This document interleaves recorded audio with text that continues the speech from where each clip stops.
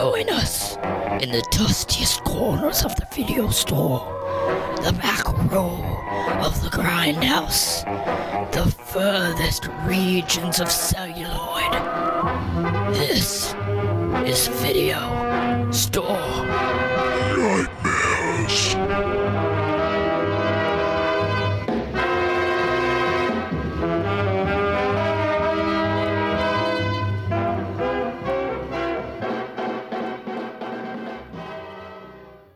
Hello everyone, welcome back to Video Store Nightmares, the podcast where we discuss the strange, the bizarre, and the delinquent films of the VHS era.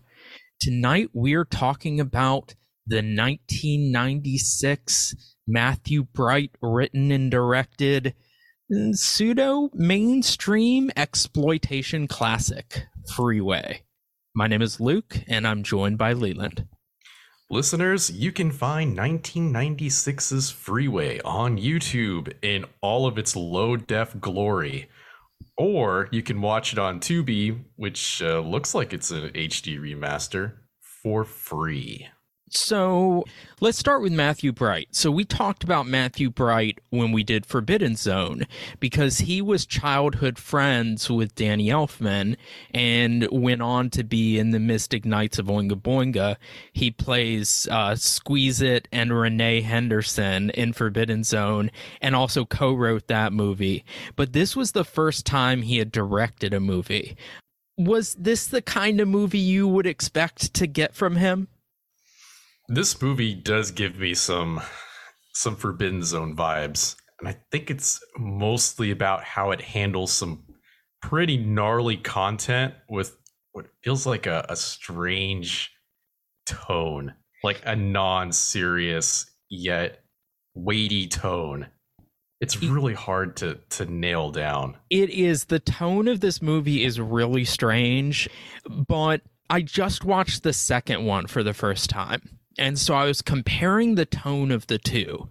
This one is more comedic than that one, but I don't know how much of that is due to the writing and directing and how much of it is due to Reese Witherspoon. And I think a unique ability to portray this kind of character in a likable way. I'm assuming the sequel has all original characters. No. Yeah, it's a totally unrelated story. Okay. Well, what's the budget on that one? I'm assuming that one did not come out in theaters. No, straight to video. I think it was lower budget, but it seems about the same as this one, like in terms of visuals and filmmaking and all of that. It stars Natasha Lyonne in what would be essentially the Reese Witherspoon part. And I find her kind of irritating, so that might play into it, but I just found all the characters in the second one really unlikable. And I think the only reason this movie gets away with what it does is because the characters are likable, or at least our main character is, Vanessa. I mean, that's the central theme, right? You have this girl who is otherwise, a good person who's just gotten wrapped up in the wrong people, with the wrong people, and more importantly, in the worst possible situation imaginable. She just has terrible luck, did not get born into the right family, and yet everything in society is going against her. Yeah, if there's a thing that I think both movies do really well, it's they create a situation where you might morally, ethically, in terms of good taste, disagree with everything that this main character does. But in the situation, in the context, it's almost like, yep, that's what I would do. It almost makes a good case for the rationalizing the actions of the poor. Yeah, I mean, you have a very lower class, illiterate, emotionally uncontrollable main character, and they actually succeed in making you empathize with her, even if she's not having the best response to every situation. But you're right, it's all rational. Yeah, you can see she is doing remarkably well with the with the tools that she has, right? And she's making smart decisions, far smarter than most of the women we see in these kinds of movies, but albeit very limited by her circumstances, her education, her financial resources, her social connections. Like, all of that is extremely limited, obviously, but she's being as rational as possible within that context. But we should back up and say, so our main character is Reese Witherspoon, and this is basically based on Little Red Riding Hood, with her being in a sort of criminal environment, a criminal home, and running away only to encounter the I-5 killer, this serial killer who's killing prostitutes on the highway, and he is played by Kiefer Sutherland. And the police are chasing after, eventually, both of them. Eventually, they come to believe her, but... Spoilers. Well, hopefully you've seen these movies if you're coming to listen to the podcast. But if you haven't, sure, this one is worth your time. So we talked about the tone a moment ago. Do you think this is a comedy? Like, what is this? It wasn't long ago when we watched Touch of Death, which was a film that couldn't decide whether it wanted to be a comedy or a gore fest, despite the fact that you have egregious subject matter contrasted against like dark humor here. It doesn't feel this, it doesn't feel the same. It feels like a good mix with this film. They managed to strike a balance. And I think it's because despite the horrible situations you have in this film, the absolutely traumatic shit that Reese Witherspoon's character goes through the entire runtime, this film actually isn't very graphic. All of the content that's rough and traumatic is suggested. There's no nudity. The gore is limited. We don't see anybody sexually battered, despite the fact that everyone in this film is is basically a scumbag. One of the things about the second movie is that it's not held back, right? Like, there's a lot more violence and blood and nudity, and like you see multiple male-in characters nude in that film. And apparently it came very, very close to getting an NC-17 rating. He had to cut it significantly. But some people I read chalked that up to him being less restrained by producers, whereas this is his first movie. He's going to have a lot of limitations and controls put on him, I imagine, and so he probably couldn't go as wild as he wanted to, but that might have worked out to the movie's advantage. I also don't think it would be possible without the actors, though. I think this movie works tonally solely because the actors can pull it off. A lot of this movie is just dialogue exchange between great acting performances, specifically Reese Witherspoon and Kiefer Sutherland, like especially in the hitchhiking rides that are in like the first quarter of the film. Are you like a Reese Witherspoon fan?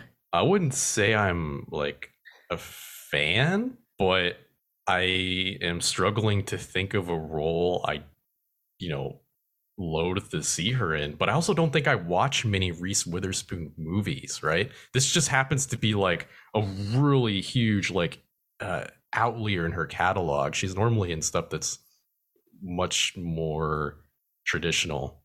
So like in the 90s, she has a string of movies that I just love, and I love her in them.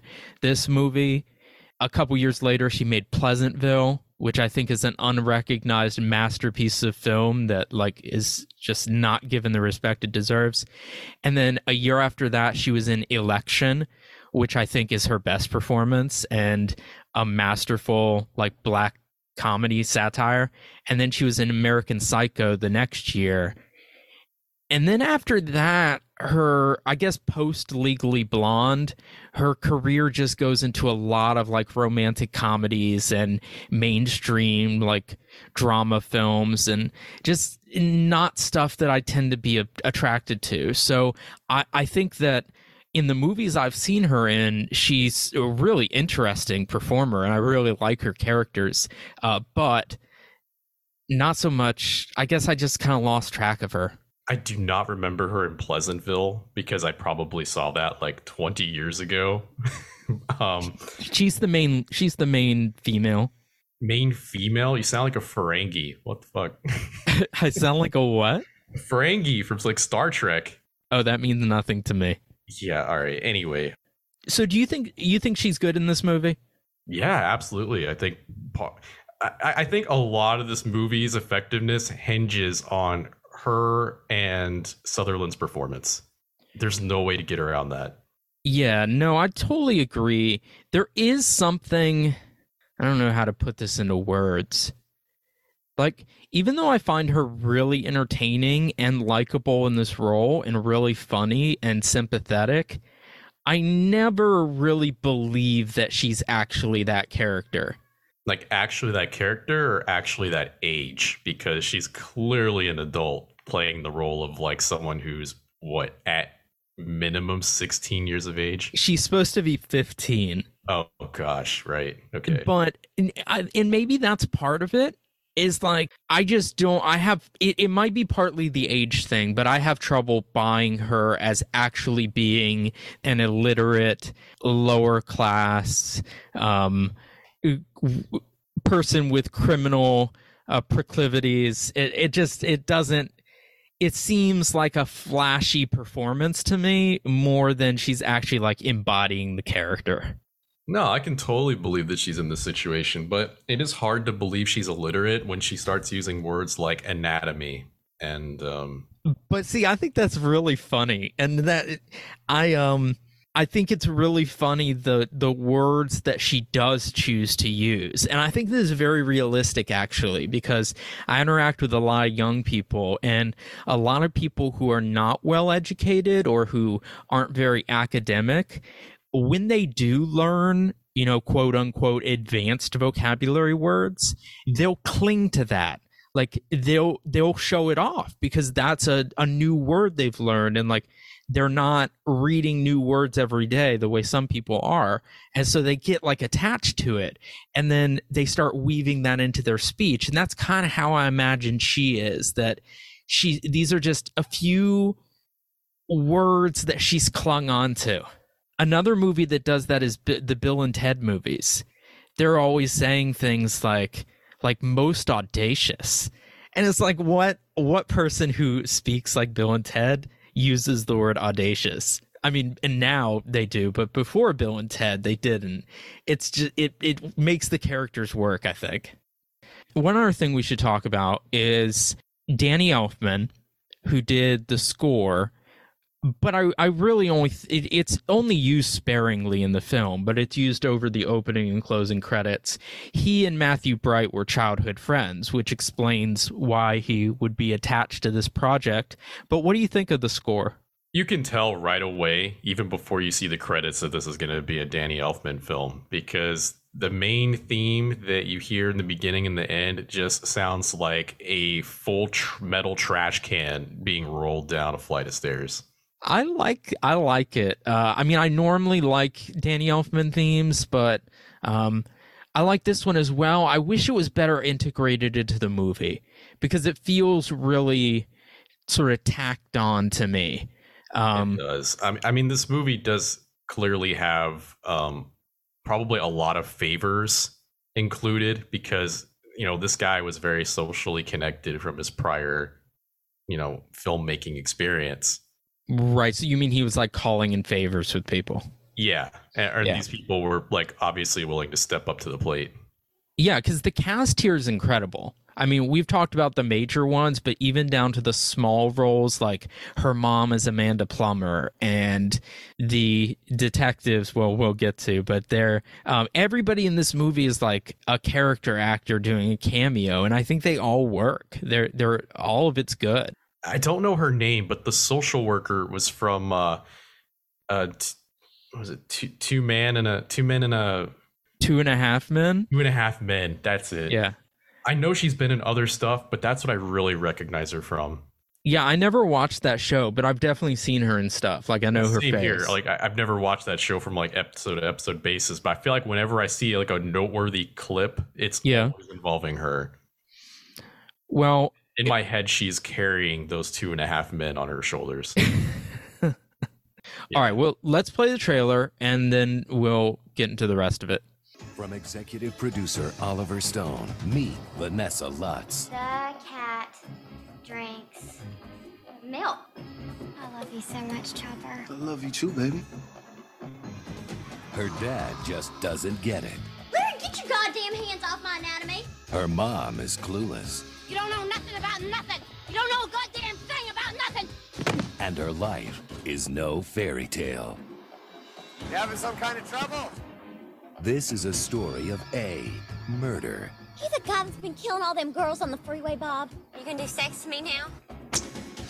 B, revenge, You accept Jesus Christ as your Lord and personal Savior. I want that little monster to pay for this. Right now, we're the best friends you've got. I'm so sure. C, betrayal, You don't believe we're your friends. I believe you're out to ruin me. D, survival, Back in the hole, I decided all I need to live was my will. E, all of the above. I had this problem with anger. I did nothing wrong! We need to put an end to the system that lets dangerous, violent thugs be prosecuted as juveniles. Holy shit! Look who got beat with the ugly stick! Kiefer Sutherland, Reese Witherspoon, Brooke Shields, Amanda Plummer. Freeway. Why are you doing this? I'm pissed off and the whole world owes me.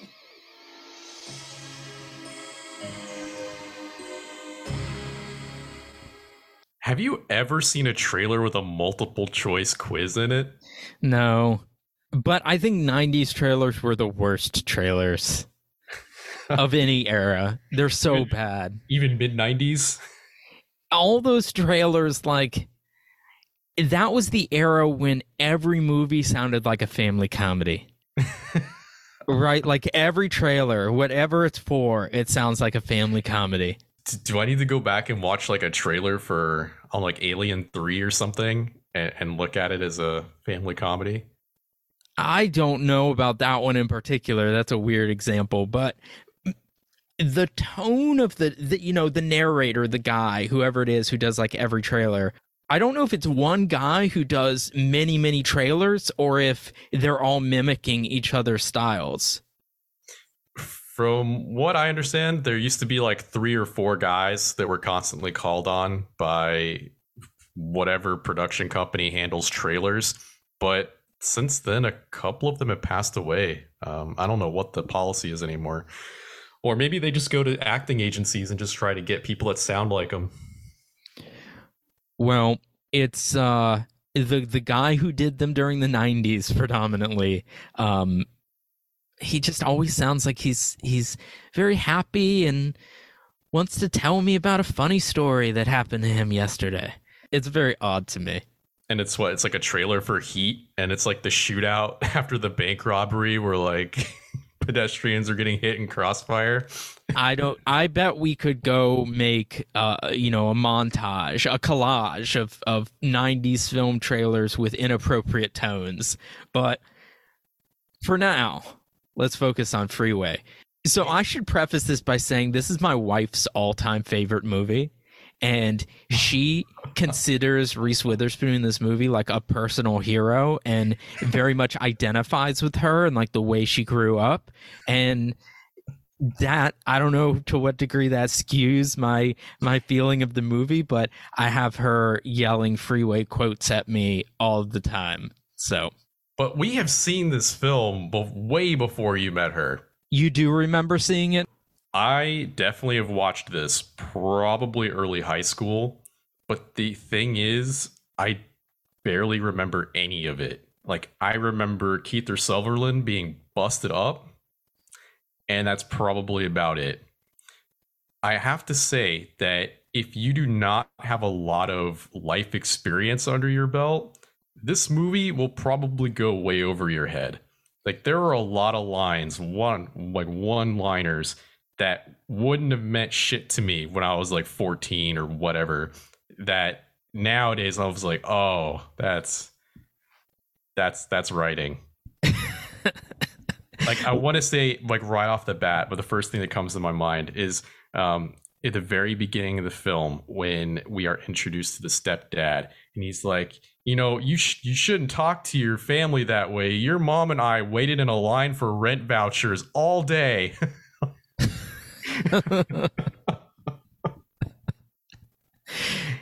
Yeah.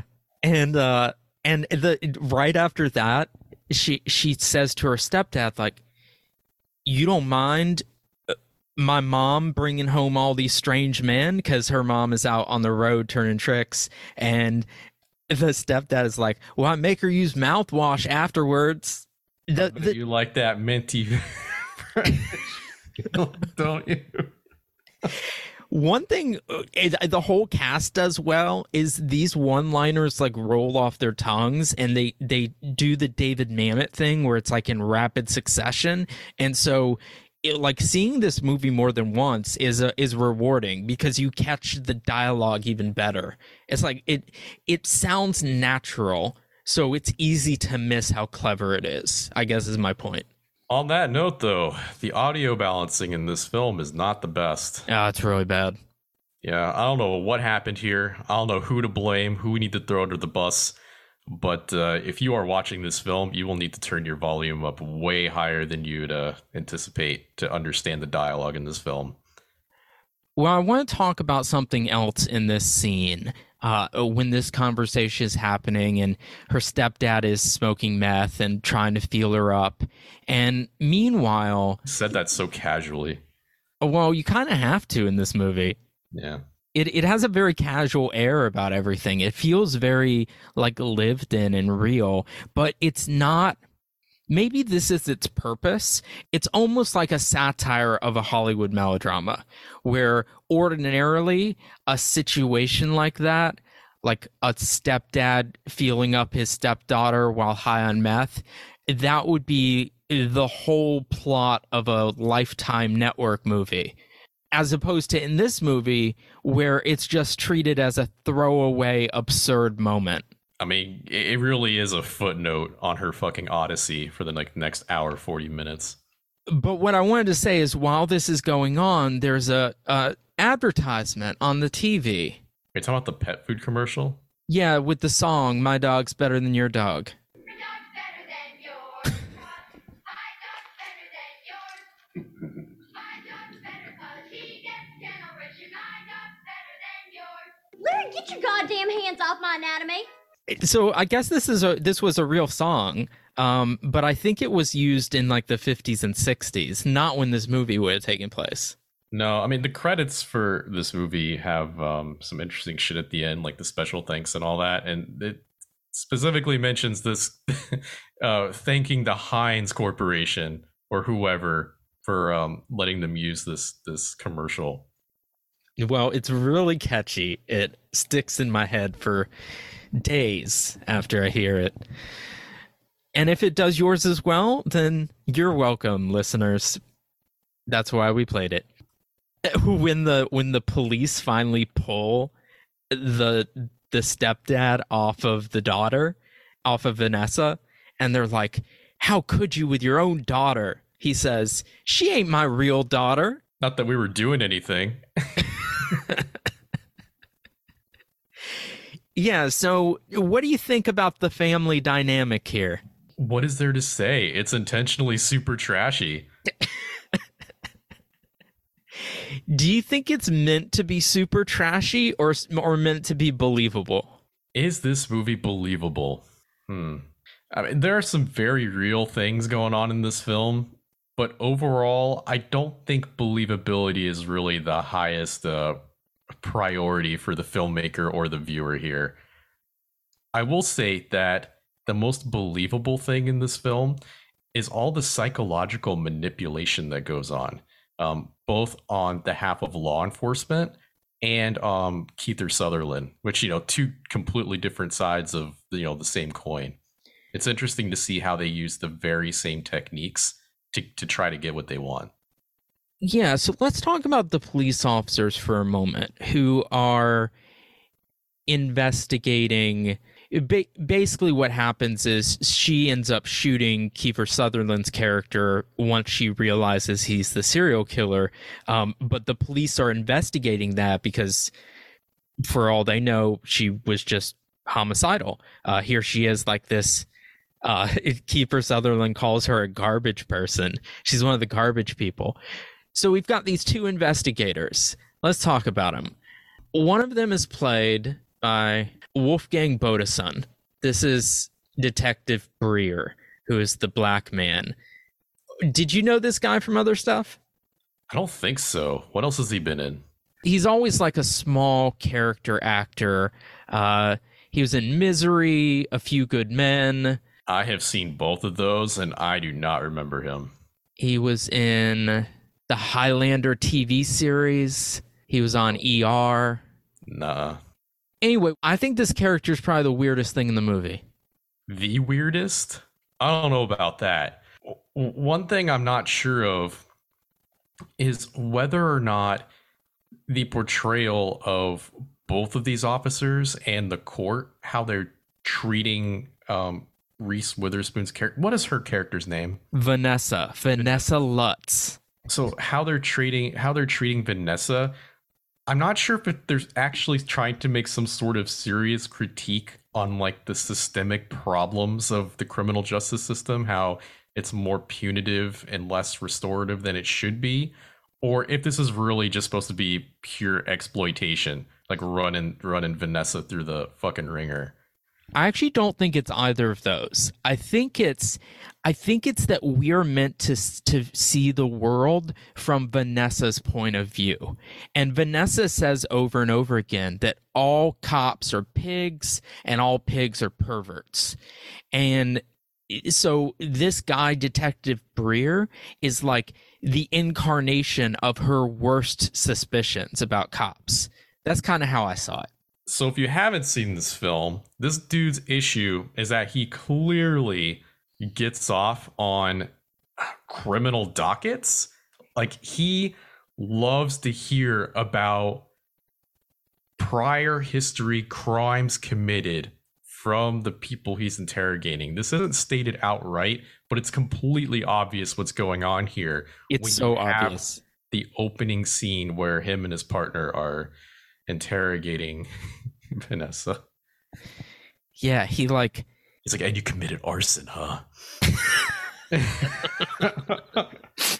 How many times did you shoplift? it's very weirdly sexual, and I wonder if that was a decision on this actor's part, or if it was written into the script, or if the director told him to do it. But yeah, it's really funny to me, but it's also really gross and strange. It would have been really easy, though, to just leave his character at that. You know, one more fucked up footnote in this like long saga of, you know, victimization. But later on, he is the officer or the detective that decides to go back to the initial crime scene and ultimately recovers the evidence that proves Vanessa was in the right in the long run. So he's not completely like shut out by the script. No, but the moment he, and I'm not sure what this means, but the moment he seems to, like, the light bulb flicks and he gets the idea and he seems to start caring about Vanessa is when he realizes that she had a black boyfriend. Was that like supposed to be significant, or am I just reading into it? No, I think there is something there, and I'm not sure what this movie is trying to say. He calls her something. Yeah, I hadn't heard the term before. Was it a coal burn? A coal burner. Coal burner. Oh, yeah. I heard it like a... Okay, this is a testament to the fucking sound quality of this film. Coal burner. Is it okay to say that? I don't know. I was wondering the same thing when I was watching the movie. I've never heard this term in real life, but maybe it was big in the 90s and I was just too young to pay attention. I don't know. Let's talk about the other detective. This is Detective Wallace. He's played by Dan Hedaya, who I know from a ton of shit. Oh, yeah. This guy, everyone recognizes him, but no one knows his name. No, I had not known his name before, but I always think of him from two things in particular. What do you first think of him from? Do you have like a movie where you're like, oh, that's the guy from such and such? I don't know. I'm struggling to think of anything he's been in because as far as I remember, none of them were like serious roles, right? Like serious like plot. So the two I always think of are he plays Nixon in Dick. I haven't seen that. No, it's actually really funny. And he makes a great Nixon. And then I also think of him as he's one of the mafia guys in Mulholland Drive that gets upset about the cappuccino. Yes. Okay. Yeah. So those are the two things I always think of him from. But he's from so many. What did you think about him in this movie? Like every other role, he's great. Well, yeah. Almost every other role. His character is more sympathetic to Vanessa from the beginning. But he's not completely out of the clear because in that scene we were just talking about where his partner goes in on questioning Vanessa's criminal history, he doesn't really try to stop it. He just gets annoyed with it. Like, oh, really? We got to do this right now? Yeah, and he kind of treats Vanessa that way too. But let's talk about what her legal offenses are to begin with. So when her parents get hauled away, she's going to have to go to social services, and instead she handcuffs it's her parole officer, right, who shows up? No, it's a social worker. Well, Vanessa calls her parole officer when she's talking to her boyfriend after this scene. But I thought she was a social worker. You know, it's possible she doesn't know the difference. That is totally possible. Yeah. Either we're missing something here or she just doesn't know, which I think is pretty likely. So I love this scene because she's cuffing the woman's ankle to the bed, and she starts to run away, and she's clearly like laughing under her breath, and she says, "I'm not laughing, I promise." She also has this speech about how she's gonna go see her grandmother, but her grandmother don't know about her yet. You're putting me in foster care again, aren't you? Honey, I'm willing to consider any alternative you'd like to suggest, but I don't know. My grandma be an alternative. This is the first I've heard of any grandma. Yeah, on my father's side. My real father. See? And she'd take me in most likely. You don't sound too sure. Actually, she don't know about me yet. That's not going to do us much good for tonight. Why haven't you been in touch with her before now? Because before I was born, there was this bad blood between her and my mom. And there must have been some harsh words spoke because my mom was supposed to have thrown this chemical in her face that burned her skin a little bit. Lovely. I tried getting her on the phone once, but she ain't listed. If I can just get up to that Stockton place, I know I'd find her. Just like that, huh? Yeah. Vanessa. I missed it the first time I watched this scene, but when they both go into her bedroom, the social worker looks around and is like, "Oh my God." I know. Yeah, the settings are great. They're very real. But I mean, on the one hand, it's absurd and ridiculous and funny, this dialogue. But on the other, this is exactly how 15-year-olds think. Like, yeah, my grandmother, who's never seen or met me or even knows I exist, will totally let me stay with her. The movie leads you to believe that the grandmother will at least be some sort of bastion of safety. I mean, we just don't know, but we know from the opening credits that this is a Little Red Riding Hood adaptation. And so we have, I think, the instinct that something bad will happen.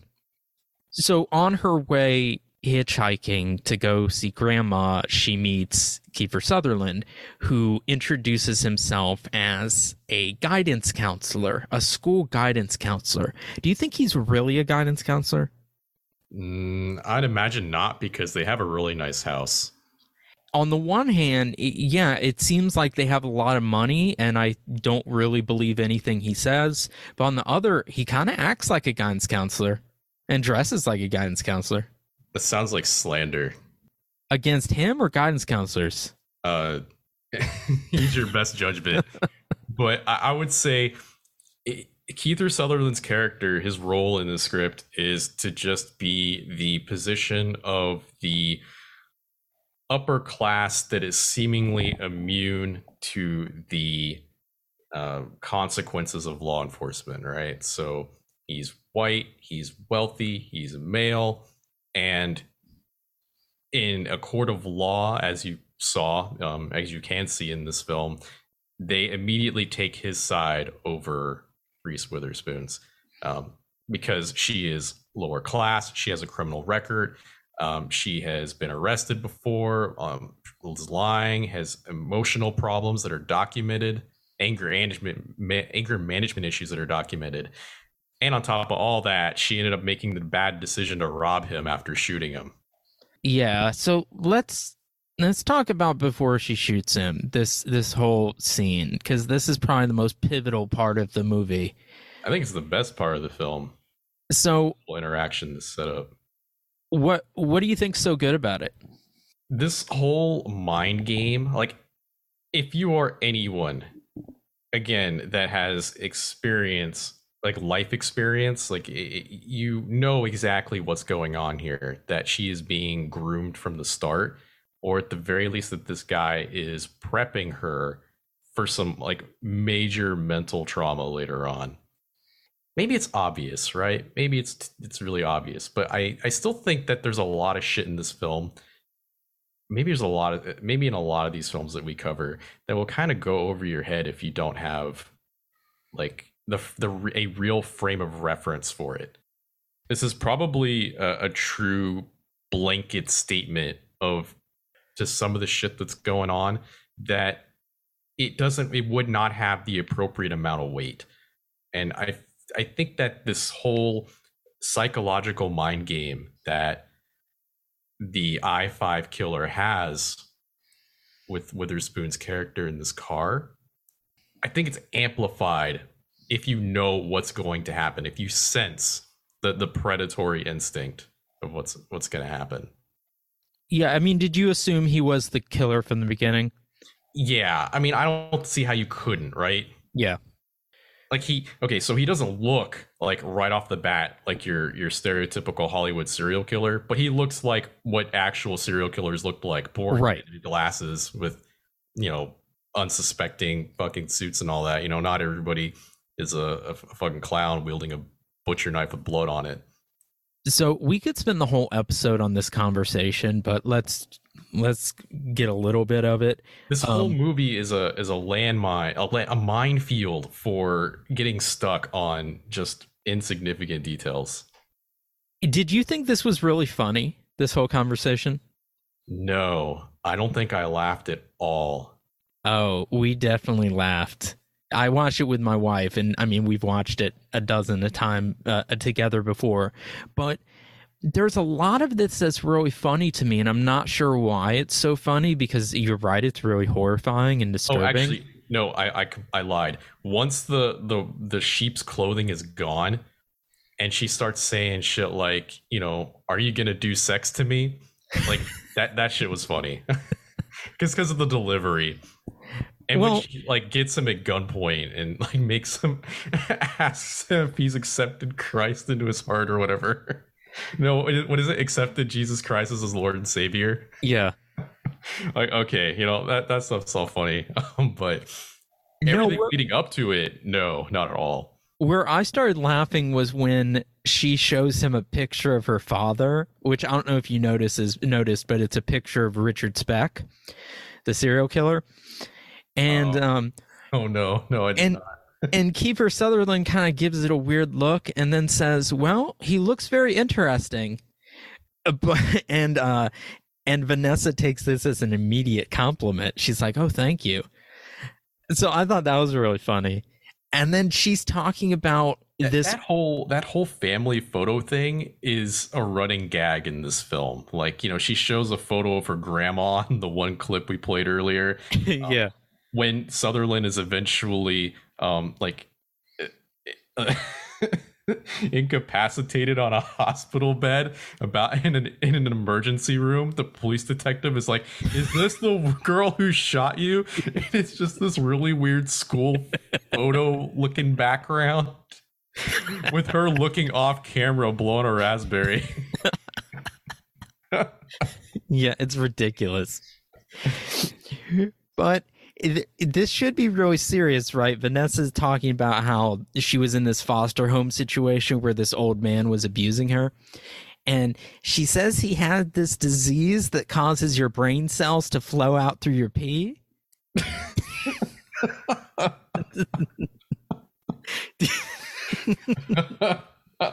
Do you know what this is she's referring to?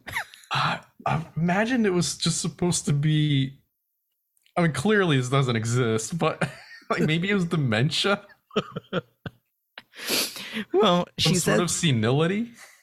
She says that he broke her nose and that's why it's so big.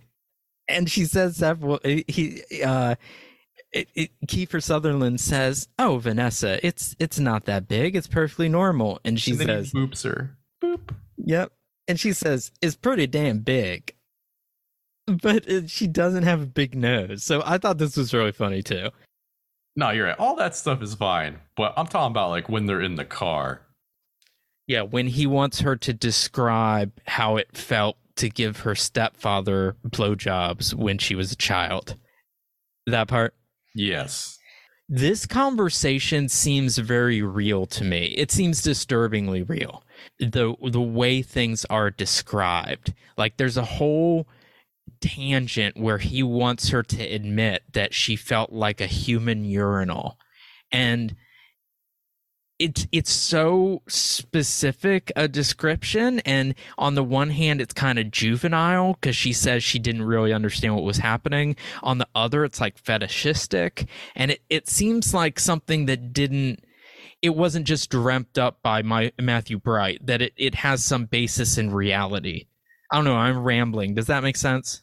Yeah, no, and there are actually audio recordings and transcribed interviews with serial killers and such that describe exactly how they would talk to their victims before, like up and coming to the moments. And, you know, for the guys that really got off on psychological manipulation, we could find maybe not that exact line of dialogue, but something probably pretty close. You should also keep in mind that shit like this would only work on someone that is naive and too young and naive to understand what is going on, or already traumatized. Like a grown ass woman would have like caught on to this shit way sooner. And that's what makes me think that he really is a guidance counselor, because he clearly knows how to manipulate a kid. The only way that works is if his wife is the breadwinner, because this house is 2 stories in California, pristine white, designer furniture, art on the walls. Yeah, I mean, I guess maybe you just gotta throw out the believability there. Well, his wife is Brooke Shields, by the way, and she has no idea that he's a pedophile or the I-5 killer, and is devastated when she finds out, mainly, I think, because of the loss in social standing that she will suffer. That's the implication. But, you know, unlike real life, she stands by her man. You know, most of the time when you got like a spouse with a severe illness, you know, it's not uncommon to see maybe a gold digger walk away. I don't know. Once they find the shed of child porn that's locked up in the backyard, I think it's not even child porn. But she says it is. She says those were children. Oh, well, there were photographs. I'm assuming those were of like prior victims. You don't see them, you know, but you see Polaroids fall. But, yeah. Right. But there's also a shit ton of regular pornography that spills out of the shed. Yeah, and that makes her go and shoot herself. So she's definitely not standing around anymore. Well, you know what doesn't help is that before she goes upstairs to do that, the one detective, the criminal history fetishist, basically says, "And that's the girl that you wanted to sit in the gas chamber." She's like, "Who could do this sort of thing to these children?" It's like, you wanted to send that child to the gas chamber. Yeah. Like maybe that sent her over the edge. It's honestly one of the better put downs in the movie because everything about her is superficial and fake. I mean, I hate her character, but it's a well played role, I guess. I liked the interview on the 60 Minutes-esque show that Vanessa watches from prison, where she's like, and then my husband can't get aroused anymore. And the interviewer is just like, you mean you can't carry on sexual relations anymore? And what does Vanessa say while she's watching? She like mimics his new robotic voice. She says something like, I can't get up anymore, but I'll never lose my smile. Yeah, it's really good. And I think it's when all the other girls in prison or jail, whatever she's in, start to if not respect her, then fear her, because that's when she kind of gets them all off her back. So let's talk about her first interview with the detectives. What did you think of the interview where she was like, she doesn't ask for a lawyer. She says she'll talk as long as she gets to call her fiance right afterwards. When does she find out that her fiance is dead? When she calls after this interview.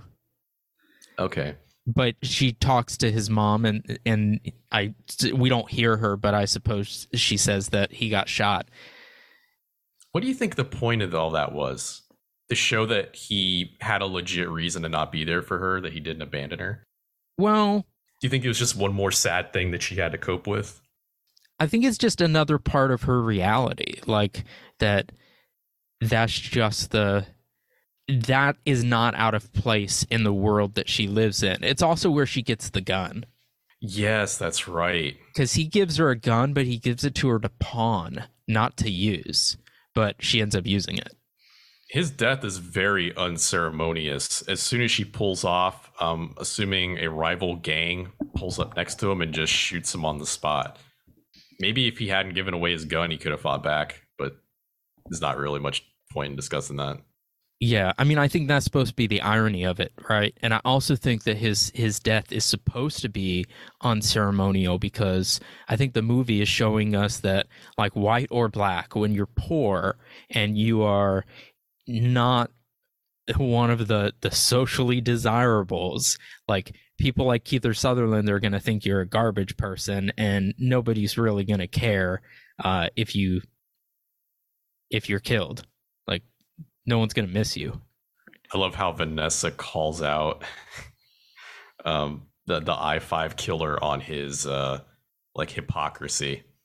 Again, hypocrisy, a word that you really wouldn't expect an illiterate 15-year-old to use. He even says something like that's a pretty big word for her, and he's like, please tell me, how am I a hypocrite? Like, very sarcastically. But then she kind of he shuts up after that, because she's kind of right. Yeah. It's funny because her language is, again, she's weaving in those random, like, educated words, but then she has the grammatically incorrect dialect as well, and it's kind of exaggerated, so it's really funny to me. But it clashes with how rational and intelligent she's being in the individual scenes, which is why I think my wife really, like, sees her as like a hero. I'm trying to think if we can somehow compare this to the hero myth. I mean, it follows Little Red Riding Hood, right? It follows the fairy tale structure, and the second one does as well. The second one is Hansel and Gretel. Oh, yeah. But during the police interview, when they tell her that he's not dead, she's like, oh yeah, right, I shot him so many times. And this is like a defense lawyer's nightmare, this entire interview. Right, because she tells him everything, right? And doesn't sugarcoat anything, and doesn't even know how to be diplomatic in her speech, right? And she's like, this is going to sound bad, but it's not as bad as it seems. Like, I have this problem with anger, but I don't have that problem no more. And she admits to it being like 3 counts of arson. And was it 3 counts of arson? I think that's what she said. I remember 7 counts of shoplifting. Yeah. I thought it was 1 count of arson. But you're probably right. She says that this once she kind of accidentally burned down a house and she was charged with arson. And then the black guy's like, how many times were you charged with arson? And I think she says 3. And his eyes light up. I have a slight Southern twinge to my voice sometimes, and Vanessa is making it come out. So if I sound like I'm from the South, I'm not trying too hard. But anything else from this interview we should talk about? Man. She does smack the police officer in the face with a chair. Yeah, she does commit battery here, and that's like, again, one of the many crimes that she commits in the process of trying to clear her name that realistically would not get thrown out. Yeah, this is one of those movies that kind of pretends that all of the tiny crimes she committed or the medium crimes will just be forgiven because, she was correct at the end. Yeah, totally slashed a police officer from like shoulder to fucking hip. But nah, it's cool. She was under duress, right? And this is all when she's being evaluated, or after this, she's being evaluated to see whether she should stand trial as an adult. Do you think in the real world she'd stand trial as an adult? She is still a white woman despite her class, or a white girl. I don't think she would be charged as an adult. I don't either. Not at 15.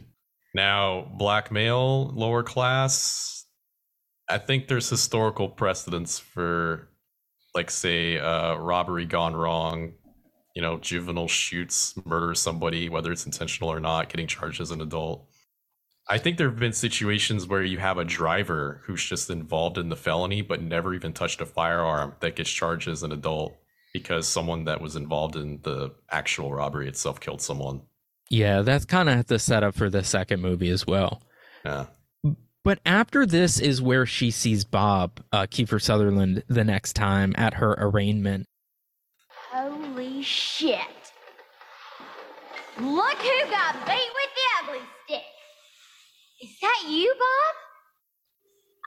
I can't believe such a teeny weeny little gun makes such a big mess out of someone. You out of your mind? You are so ugly, Bob. You know it's gonna cramp your style with babes, big time. You know that, huh? Especially little Miss Priss over there. And hey, I heard you have one of them big poop bags that's like attached to your body and all your shit comes out and like lands in it. You just a big old shit bag, ain't you, Bob? You just think of me every time you empty that motherfucking thing, motherfucker! Quiet! Every time you empty that shit bag, I want you to think of me. Yeah, and all of this is in front of the judge. When you hear the "Are you out of your mind?" that is the defense attorney, which is probably speaking on behalf of the entire audience. Which is something that I think this movie does cleverly. Is it gets you to sympathize with Vanessa while clearly demonstrating why every single member of society would judge her as irredeemable. It's like making us sympathize with her, but under the table. Yeah, but I would say that if this film was really trying to make the average American or viewer like try to sympathize or empathize with like someone in the lower class who commits quote unquote necessary crimes, is it like a cop out that they used like a young attractive white female to put in that role to make it easier? I mean, that's a really good question, and I think ultimately this movie is supposed to be entertainment, right? So I don't know if it's really trying to make viewers uncomfortable here. No, I don't know if it is either. I was just trying to think, like, would this movie work with a black actress? And I think that it would, but it would take on a whole nother racial dimension that's not here. Especially in the mid 90s. Like, yeah. You know, young black offender and a white victim. Yeah. Yeah. Oh, that would have been spicy. Well, you do get some degree of racial politics once she ends up in the juvenile detention facility. Yeah, okay, let's talk about what's probably our least favorite character of the whole film. And it has nothing to do with the racial connotations. It's mostly sound balancing. I actually really liked this character, and I like the actress, but she is really hard to hear. Yeah, her character is fine, but she like speaks in whispers constantly. And in a movie where the audio is so quiet for the dialogue, I mean, I was telling Luke this before we started recording. I think I maybe understood about a third of what she was saying. I did understand when she first walks up to Reese Witherspoon's character and says, "Hey, Cracker Bunny." I didn't even catch that. Yeah, that's what she calls her. I heard like, I'm a bunny. No, she's like she's the current like top girl at the juvenile detention facility who is threatened by. I don't think this is juvenile Vanessa. Detention, is it? I think I think it's just a women's like detention facility because they're mixing non-violent offenders with someone like Vanessa, who is in there for attempted murder. Well, and then so we definitely need to talk about Vanessa's bunkmate, Rhonda, who is there for huffing paint. That's what she says anywhere. That's what she says, but they also said that they found the black tar heroin that she was stashing away in her vagina during a strip search. So what did you think of Rhonda? Yo, she's pretty messed up, man. Like her brain is fried. She has like the Frankenstein scars going on. she's seen some shit. So Rhonda's I just feel like in a different movie, this character would have been more emphasized, like more used as for like a buddy like kind of relationship. But we really only see her in 2 scenes. Which is what I like about this movie, that even its throwaway characters that aren't integral to the plot are really interesting and unique and entertaining. But Rhonda is played by Brittany Murphy, who, is in tons of things, and she's barely recognizable here because, she has Frankenstein scars all over her face, and her mannerisms are, on the one hand, they're very believable, I think, for someone with a mental illness, but they're also really odd and exaggerated and absurd and funny. Like the leveling of like the wrist at like chest height with the finger crumple, you know what we're talking about. And the head tilt from side to side and the looking up at the ceiling and all those standard like tics. But she is very into Vanessa, and she says, "I never got how someone could go their whole life never being into girls." And Vanessa eventually says that they can make out but no sex. But I kind of wish Rhonda was in more of the movie because I think she's really entertaining. Hey, real quick. Yeah. So eventually when we get to the escape scene, right? Okay. And they're in the bathroom and they bring the I don't know what you want to call her, the prison mistress. They bring the prison mistress into the bathroom. Do you think they kill her? Yes. She's super dead. Because we see, what's her name? The Latina Stomp girl. Her. Yeah, but what? Like we see the Latina woman stomp her, but like pretty bad. She's going wild on her. I got, my impression was that she killed her. Okay. But right before that scene, there's a dream sequence where Vanessa gets knocked out and she dreams of these. Do you know what I'm talking about? Oh yes, it's a grandma's trailer, but there's like a bunch of there's like a bunch of like stuffed animals and statues propped up in front of it. Like yeah, there's giant giraffes and a weird clown out front. It's very weird. There's like a muscular strongman. You know what it looks like? It looks like a set from Forbidden Zone. Yeah, you got a clown in the background waving. Yeah, it's that same sort of visual style that you saw there. So there's a portrait of a sad clown in her parents' house. I don't know if you noticed that or not. I don't think I did.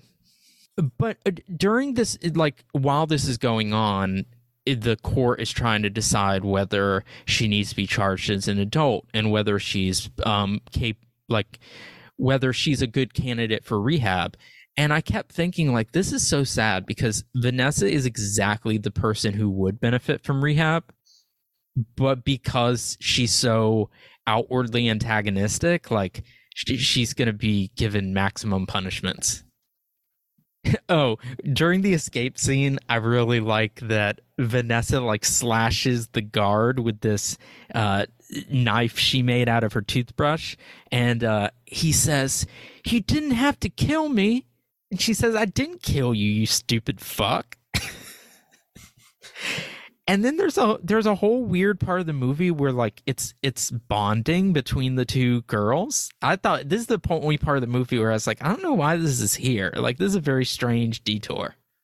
So it's not uncommon for inmates to make improvised shivs out of plastic.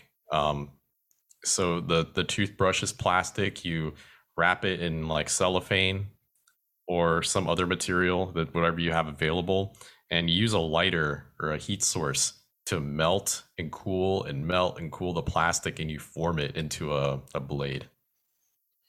Now, would it be strong enough to slash through a police officer's uniform while he's strapped with a bulletproof vest? Probably not. No, I got that. I mean, I thought it was a little silly, but in the midnight, mandatory bulletproof vest wearing for law enforcement wasn't really in place until the 2000s, believe it or not. So him not having one is not really outside of the realm of unbelievability. Yeah, that's not surprising. But no, what I thought was so weird was just the like then 10 minutes that we see her going back to the Latina girl's neighborhood and getting a gun from her and her making out with her boyfriend. And it seemed like a weird detour for the movie to take. But I really like the scene where Vanessa steals this guy's car. She's turning tricks on the street in Mexico and she can't speak Spanish. So she's Mexico. This is just like Southern California. No, she crosses over the border for a while. Does she? Yeah, that's what she's going to do. So why is this super white guy over there? I don't know. I imagine he's someone who works on the border and like goes back and forth. But I thought the whole thing with going with whatever her name was to get to Mexico so they would be outside of the, realm of the law, and then she thinks that she can just hide out there, but the police just follow her. Maybe that was said at some point. I can't tell you because, again, I couldn't understand that character's dialogue most of the time. Yeah. But I am positive that at the time of the scene, they are just in Southern California, where she then carjacks this guy to continue on the rest of her journey. Never any intent to go to Mexico. Most of the people around her in the scene anyway are Latino, and when she's walking up to cars, she keeps saying California. She keeps saying, "Hey, sexo," like because she can't speak Spanish. I think it's really funny. But no, there's I don't gotta tell you, there's a huge immigrant population in California, both Hispanic and Asian. Yeah, I was just there. She's just in that like little, I don't know, little Havana, little Mexico, whatever. They always have like little and then like the region that everyone's grouping up in. I'm pretty sure she goes into Mexico, though. I'm pretty sure that's said at some point. But anyway, This scene's really funny because he asks the white guy that she gets in the car with asks for a blowjob, and when she pulls the gun on him and takes his cash, he has $5, and she's like, "You was just gonna give me $5?" And she calls him pecker snot.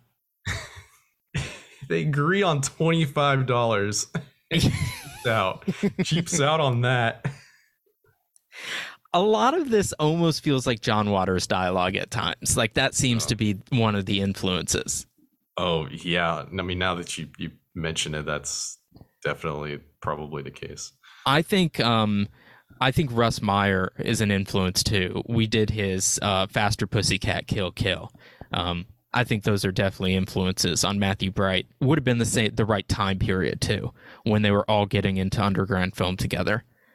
But when she tells him to get in the trunk, he says he's claustrophobic, and she says, "Well, I get claustrophobic sucking strange dick."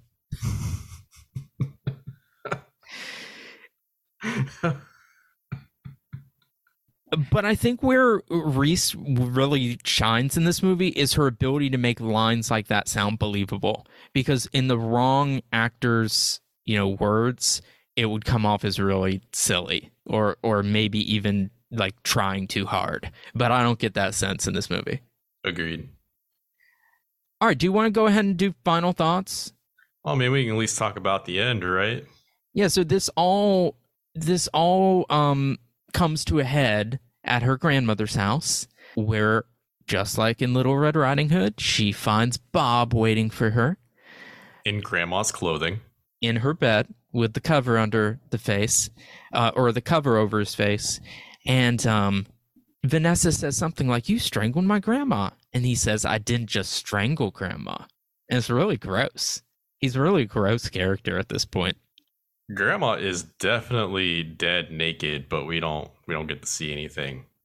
Like, oh shucks, we don't get to see anything. That's not what I meant, but we should describe him. He's got like half his jaw just hangs open, and like his teeth come out like a monster face, basically. His like upper lip is stuck in a snarl. Yeah, yeah.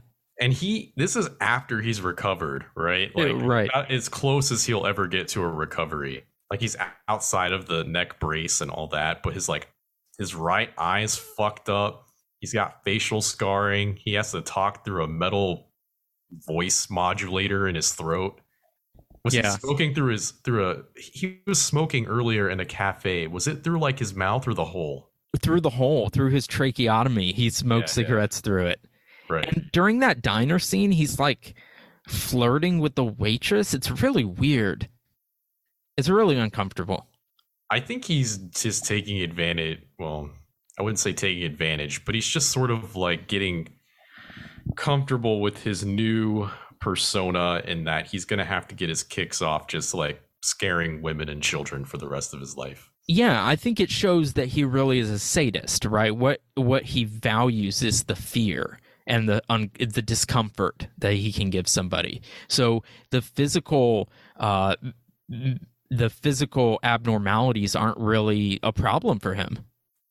Oh, I mean, they are, but he can also use them to his advantage, right? He can feed off of that feeling of fear or disgust that he inspires. Yes, truly a fine example of the endeavoring human spirit. Indeed, the power of resiliency.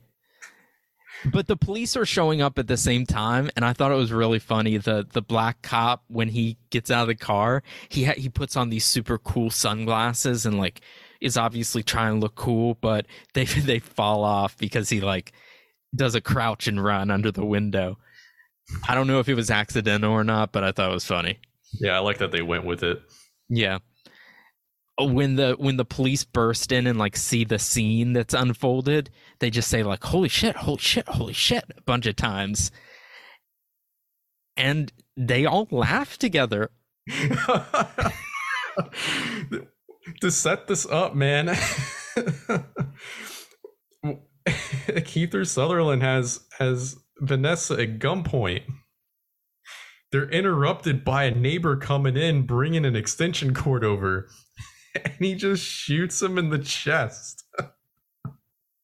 Yep, no hesitation. All that dude does is he just walks out of the trailer and goes across the street, bleeding with this open wound. Yep. It's gushing blood. I was like, I can't. Enforcement completely ignore him. Yep. Yep, he's totally forgotten. It's just like we talked about this in Night Killer when the guy gets shot on, or no, it's not Night Killer. We talked about this in Blonde Death, where the guy gets shot on the beach and no one even pays attention. But in this case, you know, it's these guys' job to protect the public. Well, presumably. Apparently the Supreme Court ruled not too long ago that the police actually don't have a responsibility to protect the public. But nope. You know, the PR is that they're supposed to protect the public. You gotta at least give the impression that you're supposed to. And yeah, that did not happen. And like you're saying, at the end when everything resolves and they have like a nice laugh over it, that dude is the farthest thing from their minds. Yep. I mean, bleeding out behind a trailer somewhere. Well, I think other police had shown up, right? No. I don't No? think so. No, just those two. Ugh. Well, another day at the trailer park, right? Grandma's trailer park. Can I have a cigarette?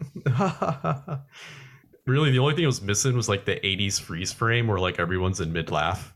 But do you think it's meant to be like spoofing the kind of movies that end like that? Like, is that what he's going for?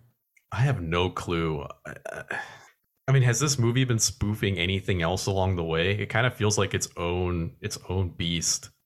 I think that it's, like I said earlier, I think it's trying to be almost a satirical take on the 90s exploitation movie, where you've got like this sexually abused woman who manages to overcome an unfair justice system. Like, think of a movie like Double Jeopardy, something like that. I think it's saying like, all right, we see that and we're just gonna do the grindhouse trash comedy version. I'm not sure if this is supposed to be a parody of those types of films or if it just turned out that way because apparently, you know, this guy might have been restricted in his creativity. You know, based on what you're telling me with the second film, maybe it just comes off that way because we don't get all of that absolute graphic material that showed up in the second one. Yeah, I mean, I wouldn't say it's overkill in the second one. The second one does have a much darker tone in general, though. I have not seen any of his other films, except he wrote the film Shrunken Heads, which is overtly comedic. So I think that's where his sensibilities lie. I mean, based on Forbidden Zone, I'd say the same thing. I think there's a guy who likes absurdity, likes anarchism, likes really, really dark humor. So that's kind of where, that's the terms on which I'm trying to take the movie. Anyway, this is a great place for final thoughts and ratings. So you want to go first? Yeah. I don't think it's a stretch to say that this movie is sort of like a spiritual successor in some regards to Forbidden Zone. Obviously, it's nowhere near as absurd, and it lacks, you know, the musical aspects and the bizarre science fiction fantasy aspects, but I feel like there's some sort of descended tone that comes from it, and that's because this guy was involved with all that whole sect of filmmaking that made films like Forbidden Zone and like created music with you know, the likes of Danny Elfman and probably a bunch of other names I can't think of off the top of my head right now, which was really welcome. Again, I saw this film a long time ago and didn't really remember it too well, so I'm glad to have revisited it, because I think having a lot of experience under your belt, a lot of like, yeah, having just a lot of life experience under your belt really makes you appreciate this film more. I think that this is a good film to watch nowadays, specifically because it does critique a lot of government institutions like criminal justice, education, etc. And that shit's like very in vogue right now. There is a good balance here between, fucked up traumatic shit and comedic value. I think this movie is really funny. It's definitely not supposed to be funny through its entire runtime. There are times where it does get pretty dark, and hey, I don't know, maybe if that's your thing, maybe you're gonna laugh at all that victimization too. I wish the sound balancing was better. Again, if you watch this film, if you haven't already, you're gonna need to crank the volume up on your TV, even on like the HD remasters you might find. Luke watched it on DVD, the same fucking shit happened. Anyway, I'm going to keep this one short. There's a lot of social commentary in here. I think that the movie probably could have gone a lot harder in on it, but the fact that this became a mainstream movie that came out in fucking theaters than the year it did is super impressive, because it is not typical of comedies, any crime or comedy films that came out at the time. I mean, yeah, we watch a lot of fucked up shit on this show, but it's very rarely stuff that comes out in theaters. And this was definitely some sort of mainstream release. I think, Luke, that this guy pulled some favors to make this happen. But I'm glad he did, because this avoided the production value of like straight to video hell from like the mid 90s, and I really appreciate that, because getting these like this big name talent to play the two pivotal characters in the film really paid off. Like, even if this guy didn't get to realize his ultimate vision of having like I don't know, children assaulted on screen, naked grandma getting strangled full nude on camera, like I don't think that was really important to the story here. Although that would probably be a more in line with shit we've seen in the past. It's nice to not have to see that sometimes. Well, I'm glad to have brought you some refreshment. Yes, this is so wholesome. This is very wholesome compared to other things we've seen. This is the video store nightmare oasis in the desert. Like, you could potentially watch this with a family member and not be completely ashamed. Just kind of ashamed. I mean, my wife watched this as a child. Like, this was one of her movies growing up.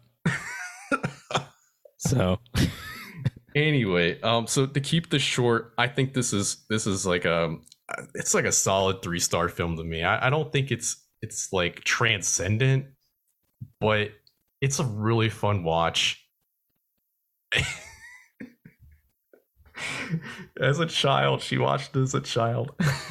Oh yeah, this was like, she was not nearly as sheltered as I was. Like, she had a much more worldly upbringing, and her life is closer to this movie than mine has ever been.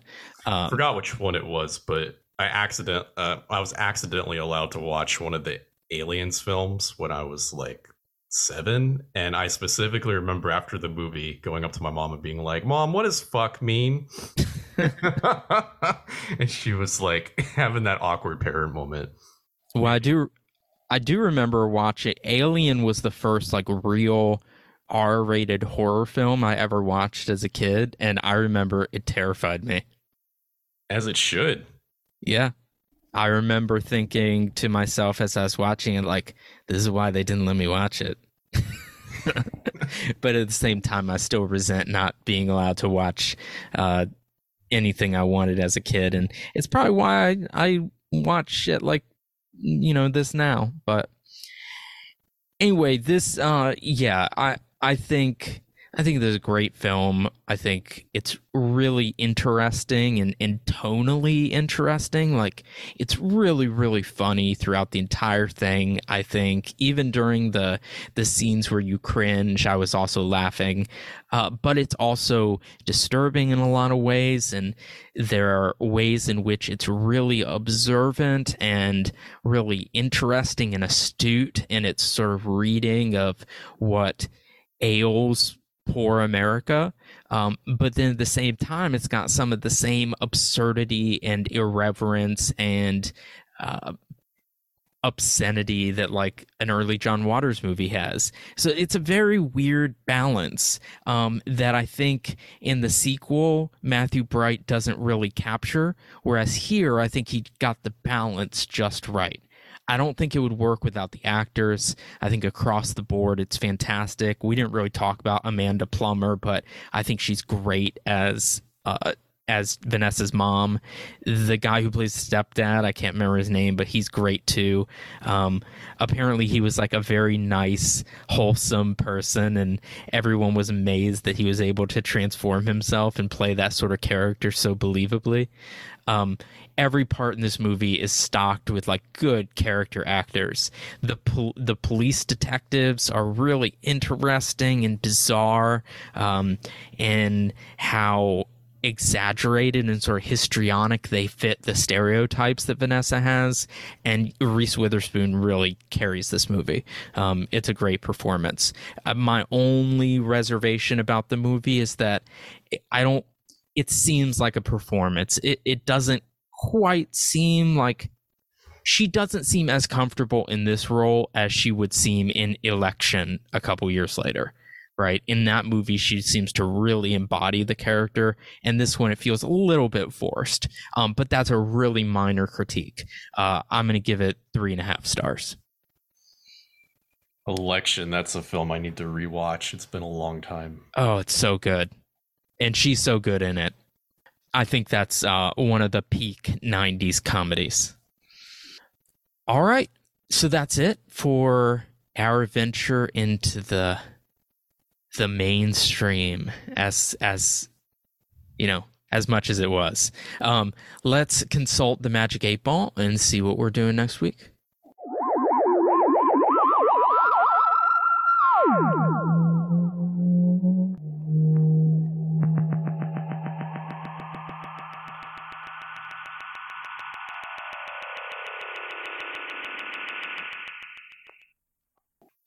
So this is really fitting, but next week we're going to watch a film with another Forbidden Zone alum. We're going to watch Susan Tyrrell in the 1981 Night Warning, which is also known as Butcher Baker Nightmare Maker. Another movie with a fairy tale connection, I suppose, in its title, although I much prefer the Night Warning title. I'm not a fan of the Butcher Baker title, but this movie's amazing. If you haven't seen it, definitely check it out. Will this be a first-time watch for you, Leland? I've never even heard of this before. It's great. Susan Tyrrell is amazing in it, as always. One of the first films to, I think, have a main character be queer and do it in a positive way. It's interesting. But yeah, watch it if you haven't already. Joe Bob did this not too long ago, so some people may have seen it for the first time there, but this has always been a great movie and underappreciated. So definitely check it out and join us next week to talk about Night Warning. In the meantime, you can follow us on Instagram at video.store.nightmares, where I post everything we do. Wherever you're listening, please rate, review, and subscribe, and make sure to come back or go listen to our back episodes if you have not done so. Some of the early ones are rough, but understatement. But they're still good films, and go listen to the Forbidden Zone episode if you haven't. Leland, do you have any last words for this week? Thank you for your continued support. All right. Have a good one, everybody, and we'll talk to you next week about Night Warning.